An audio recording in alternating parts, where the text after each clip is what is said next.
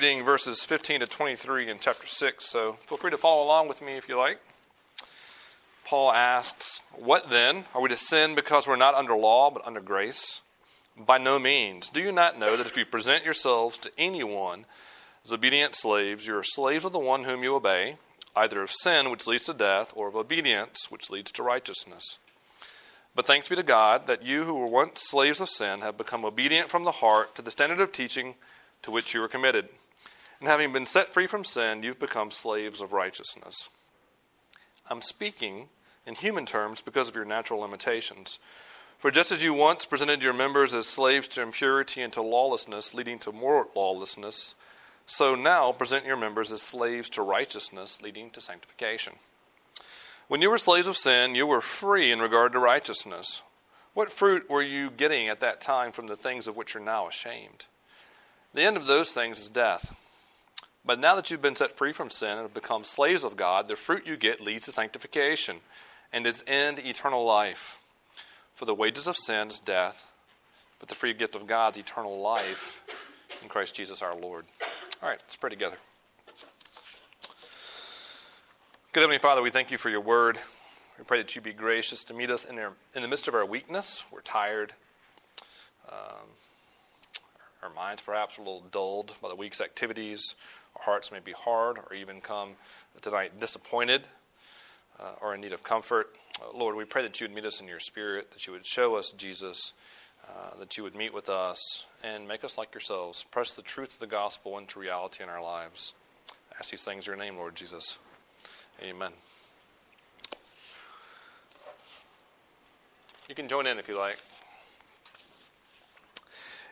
It's our party. We can do what we want. It's our party. We can say what we want. It's our party. We can love who we want. We can kiss who we want. We can see who we want. I'm going to skip a little bit. Yep. So la da dee da. We like to party. Dancing with Miley or Molly, whichever it might be. Doing whatever we want. This is our house. This is our rules. And we can't stop and we won't stop. Can't you see it's we who own the night? Can't you see it's we who are about that life? And we can't stop, and we won't stop. We run things don't run we. We don't take nothing from nobody. Yeah. It's our party. We can do what we want. It's our party. We can say what we want. It's our party. We can love who we want. We can kiss who we want. We can see who we want. And in case you don't get the message, it's repeated 2 or 3 more times. So, one LA Times columnist wrote, "This is the calmest, most clear-eyed rebel yell in music in 25 years." You know, it's sort of an adolescent house party anthem of autonomous freedom. It's very interesting. Lyrically, it's not exactly genius, but its overall message is pretty clear. We can do what we want. It's a very popular message. That song sold 2 million copies already. It's only 4 months old. The question no one seems to ask is it a good message? Is it a true message? And there are signs, even in the song, that they don't really believe it's all that good. I haven't talked to them, of course, about it. If you've listened to it, you know that the tempo to the song for a house party song is a little slow. It's even got a tinge of sadness to the song, I think. But even the phraseology of the lyrics is really interesting. We can't stop. What do you mean you can't stop? I mean, it's one thing to say we won't stop, and no one controls us, we can do whatever we want. But what do you mean you can't stop? That doesn't sound much like freedom to me. And we live in a culture where people are really good at saying very loudly and thinking very often that we're free and we can do what we want. But all too often our lives, which are marked by selfishness and even self-destructive tendencies, it's really clear that we can't stop. That often we live lives that are very selfish, self-destructive, and even if we want to stop, we find ourselves unable to do so. I think as it regards freedom, we find ourselves living in the midst of a myth. It's a myth that's born in our hearts that we carry with us throughout our lives. It's certainly perpetuated in our culture.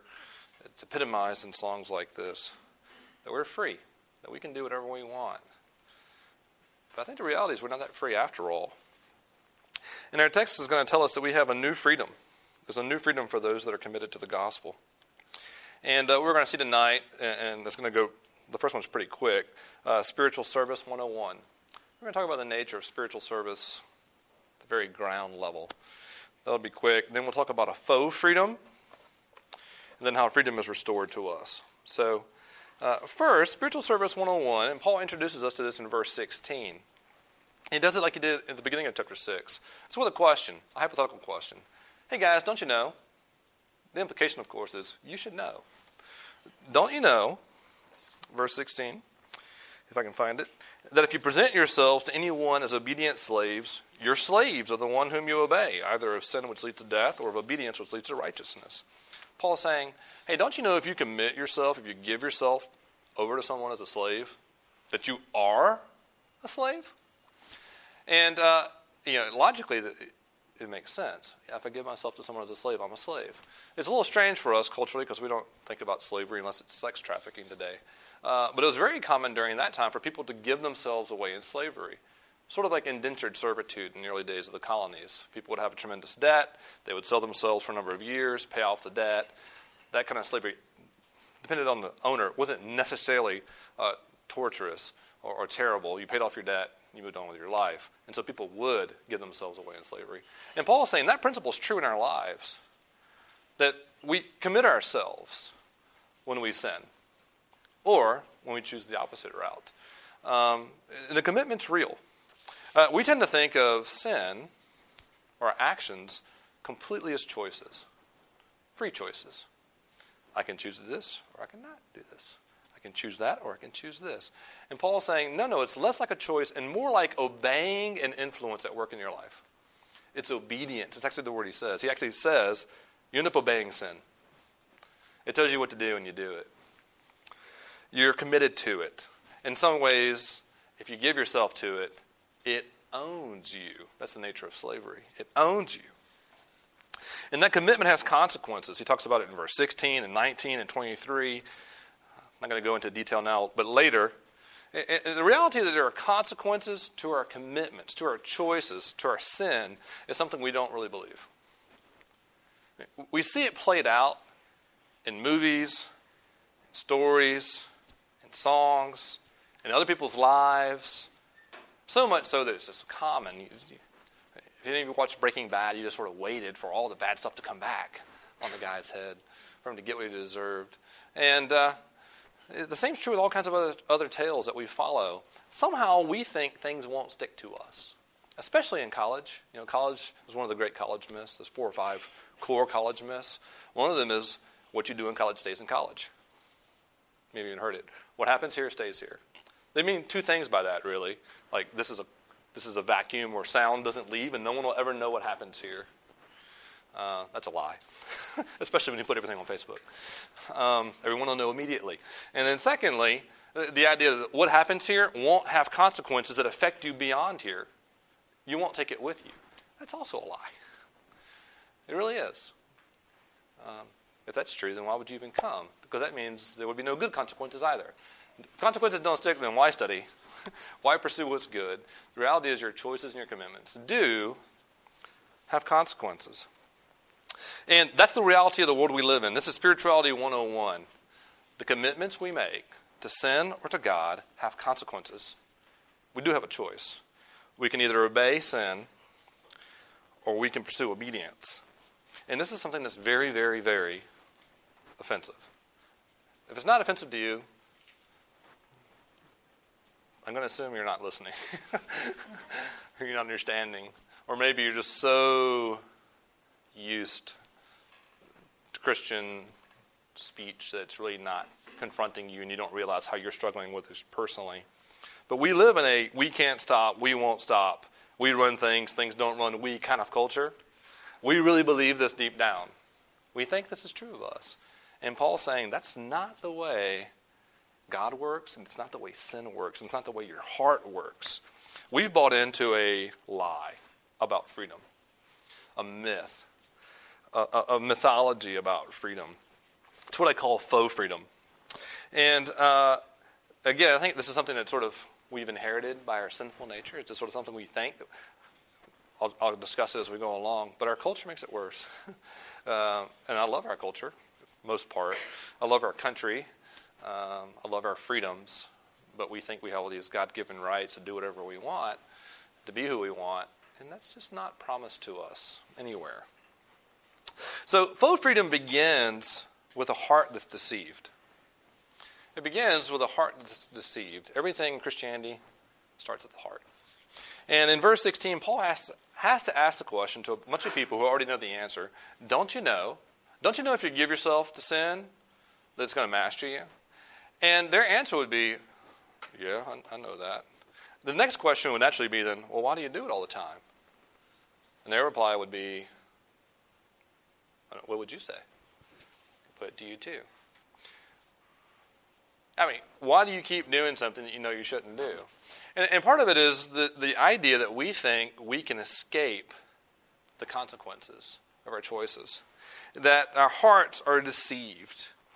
This goes all the way back to the very beginning of the Bible. And the nature of sin and temptation has always been the same for everyone all the time. And in the garden, at the very beginning, our first family members are tempted. And life's great. They're enjoying God's presence. They love God well. God loves them. They love one another. Everything's wonderful. And they're tempted to do something they know they shouldn't do. And at the heart of the temptation is a promise and a doubt. It's, did God really say this to you? Did God really say you can't do this? It begins with the deception. God didn't really say this. He didn't really mean this. God's not really being good to you. The heart of all sin begins with deception. That God's not really good and He's not out for your best interest. And that if you just go it your own way and pursue what you want, you can be happy. You can have life. That is the nature of the lie that all of us believe. That if we just do what we want, and no one can stop us, that we'll have life like we want it. That it'll be beautiful. That it'll be wonderful. And our hearts are well skilled at believing that lie over and over in face of all kinds of evidence. 38 years of living now, making poor decisions and seeing the consequences, and I still want to believe the lie. That if I just do what I want, people will just listen to me and get out of my way, and everything just works the way I want to, it'll all be great. It's stupid. But my heart's dumb that way. And yours is too. And instead of getting joyful freedom, which is what we think we're going to get, what we get instead are hearts that are enslaved. Verses 16 and 20. Don't you know if you give yourself to sin, your heart will be enslaved? Verse 20, he goes on and says it more clearly. When you were slaves of sin, you were free in regard to righteousness. Paul's saying, listen, this is the nature of humanity apart from Jesus. Sin dwells in us. This parasitic nature pervades our lives. And it tells us what to do. And for the most part, we gladly go along with it. And, it's a parasite that we sort of welcome. And it entices us and empowers us, and we pursue it. And in some ways make the best of it. Because we think, truly, deep in our hearts, that by pursuing these things, we'll really get life like we're supposed to have it. Now, if you're a Christian, Paul's going to say, this is not true of you any longer. That you're no longer a slave of sin. He made that point over and over again in previous 14 verses we read last week. That you've been set free. That you now have a new master, a new reign. Sin no longer reigns in you. That your human heart, which is readily captivated and captured by sin, it's been set free.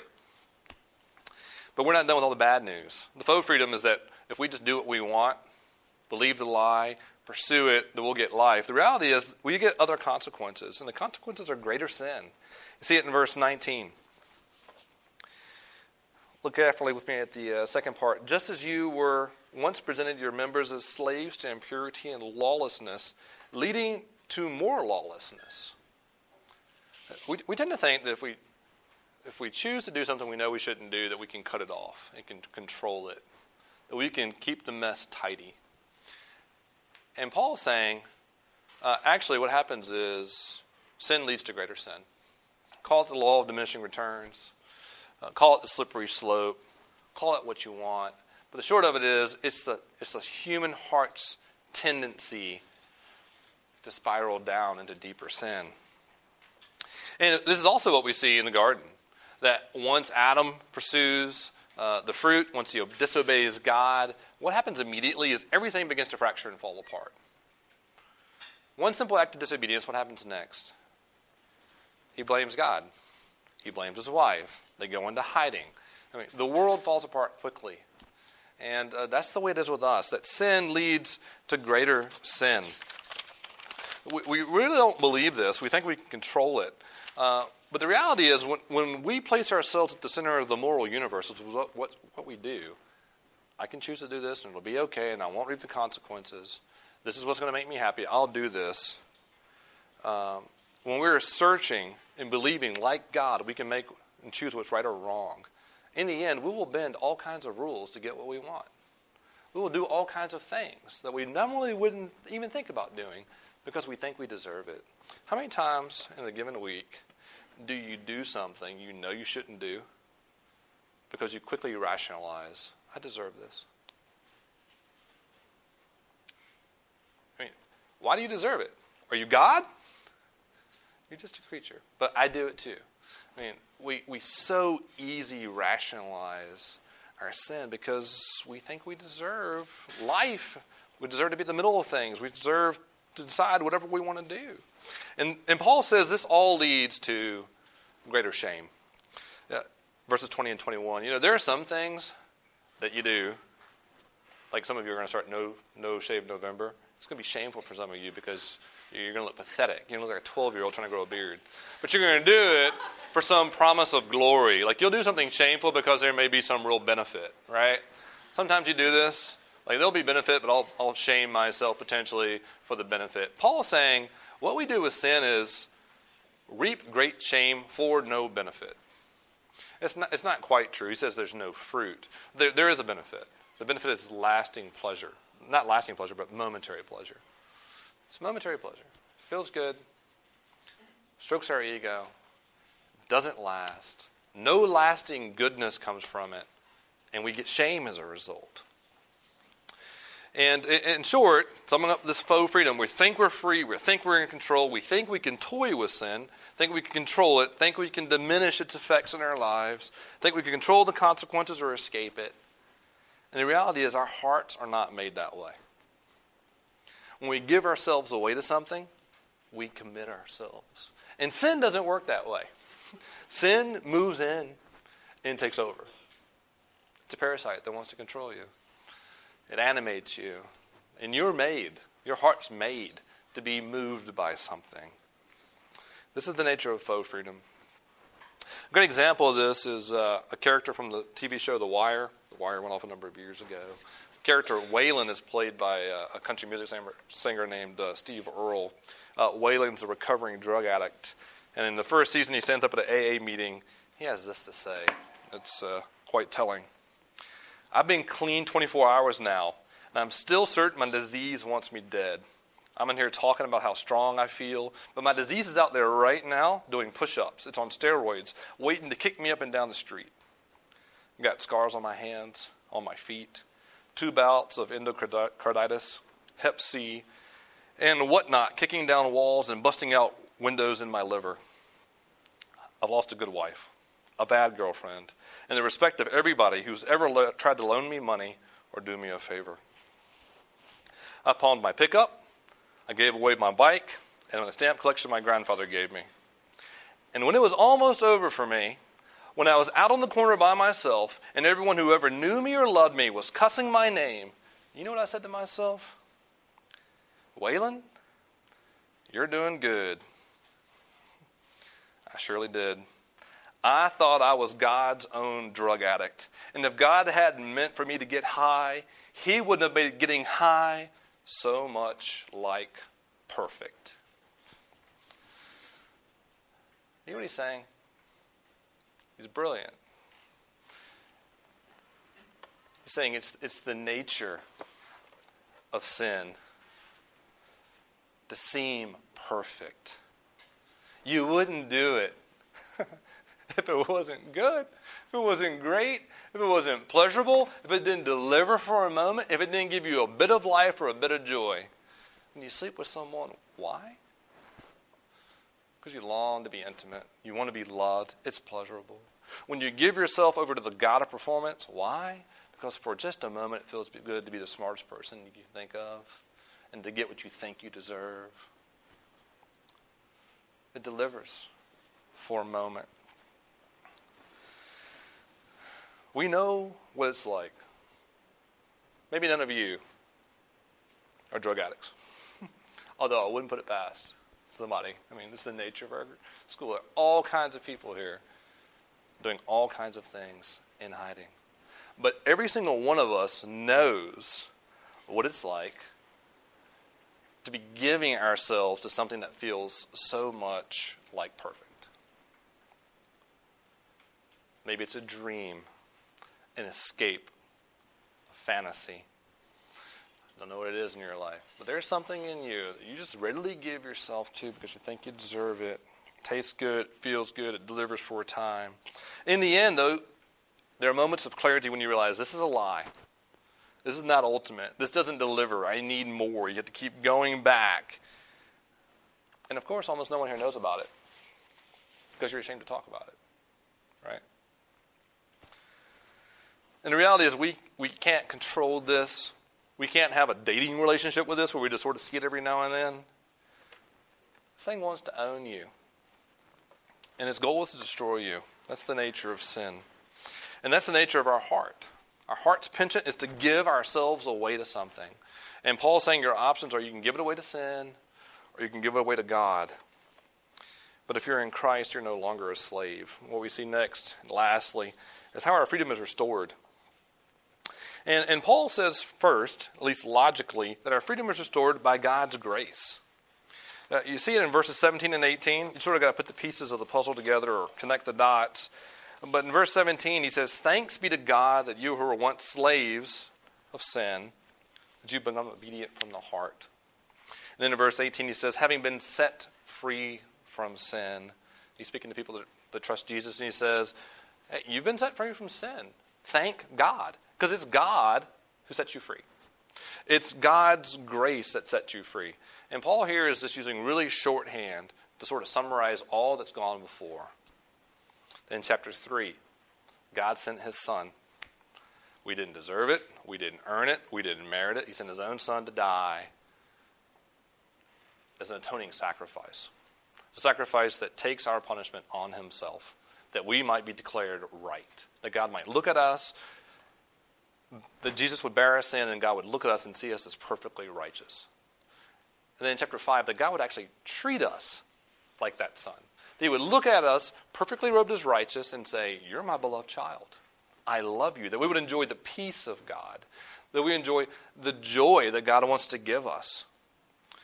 And then verse 6, that being united to Jesus by faith, that we would be in such union with him that we have a new life. That we literally go through his death and our baptism and come out in new life as sort of new creatures. And now we have new freedom. If you're in Christ, if you've trusted in Jesus, Paul's saying in this chapter, you are free. You got to feel the tension. Because by now, you should be saying, yeah, I'm free. I don't feel like it. What about yesterday? What about this weekend? What about next Friday? Am I free? Then why do I do these things? And it's because we forget the gospel. Our freedom is restored by God's grace through the gospel. And we so often forget the gospel. Paul says in verse 17, "Thanks be to God that you who were once slaves of sin have become obedient from the heart to the standard of teaching to which you're committed." Strange language here. Obedient from the heart to the standard of teaching to which you're committed. And I think what Paul's saying here, and if you're really interested in this, you can go back and look at chapter 1, verse 5. Paul's saying the gospel is a message. It's a reality. It's more than that. It's the opposite of sin invading this world. It's the good news of Jesus invading this world. It's a message you take into you that has the power to overcome sin's reign. And just like sin, you can obey it. You should obey the gospel. You should believe it deeply. You should obey it. You should give yourself to it. That's what Paul's saying here, is that if you're a Christian, you've done this. The reality is we forget. And some of you, of course, may be here today and you're not sure what you think about Christianity. And this is a good opportunity for me to say, you wonder why the Christians you know live really messy lives, or they're hypocrites. Well, there's lots of reasons. None of us are who we're supposed to be, and none of us ever will be. But part of it is Christians all the time are forgetting who they are. And we're not living as though we're free. It happens. The good news is that Jesus doesn't give up on us. And he's at work through the good news, making us like Jesus. So the consequences of sin is greater sin and greater shame. The consequence of grace is greater beauty and greater life. You see it in verse 19 and 20. I'm speaking in human terms because of your natural limitations. Just as you once presented your members as slaves to impurity, leading to moral lawlessness, now present your members as slaves to righteousness, leading to sanctification. I've said this before. We tend to use big words around here, but never without defining them. And sanctification is really, really important. It's a fancy word for the Christian life. And the idea here is that God is making us holy. The word sanctify literally means to make holy. A simpler way of putting it is the way I told it to my children, and it's also the way we talk about it here in RUF. God is making you like Jesus. If you're a Christian, God is utterly committed to making you like Jesus. You're supposed to love God and love others. And that is a beautiful thing. It's a beautiful thing. Some of you guys might be being like, I don't want to be beautiful. It's also a powerful thing, okay? Jesus walked around Sea of Galilee and said, hey, you follow me. And those guys were like, all right, man, I'll follow you. Like, that's the kind of beauty, power that God seeks to build into the lives of his people. That's what God's out to do, to make us like Jesus, those that love God and love our neighbors well. It's the nature of sin to move in, to fracture, to deceive, to break, to ruin, to corrupt. It's the nature of grace, the gospel, to move in and to restore and to gather and to bring together.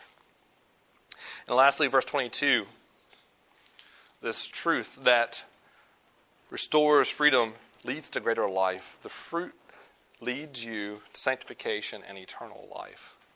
And eternal life isn't just a quantitative thing, life that goes on forever, decimal point, 0, 0, 0, infinity.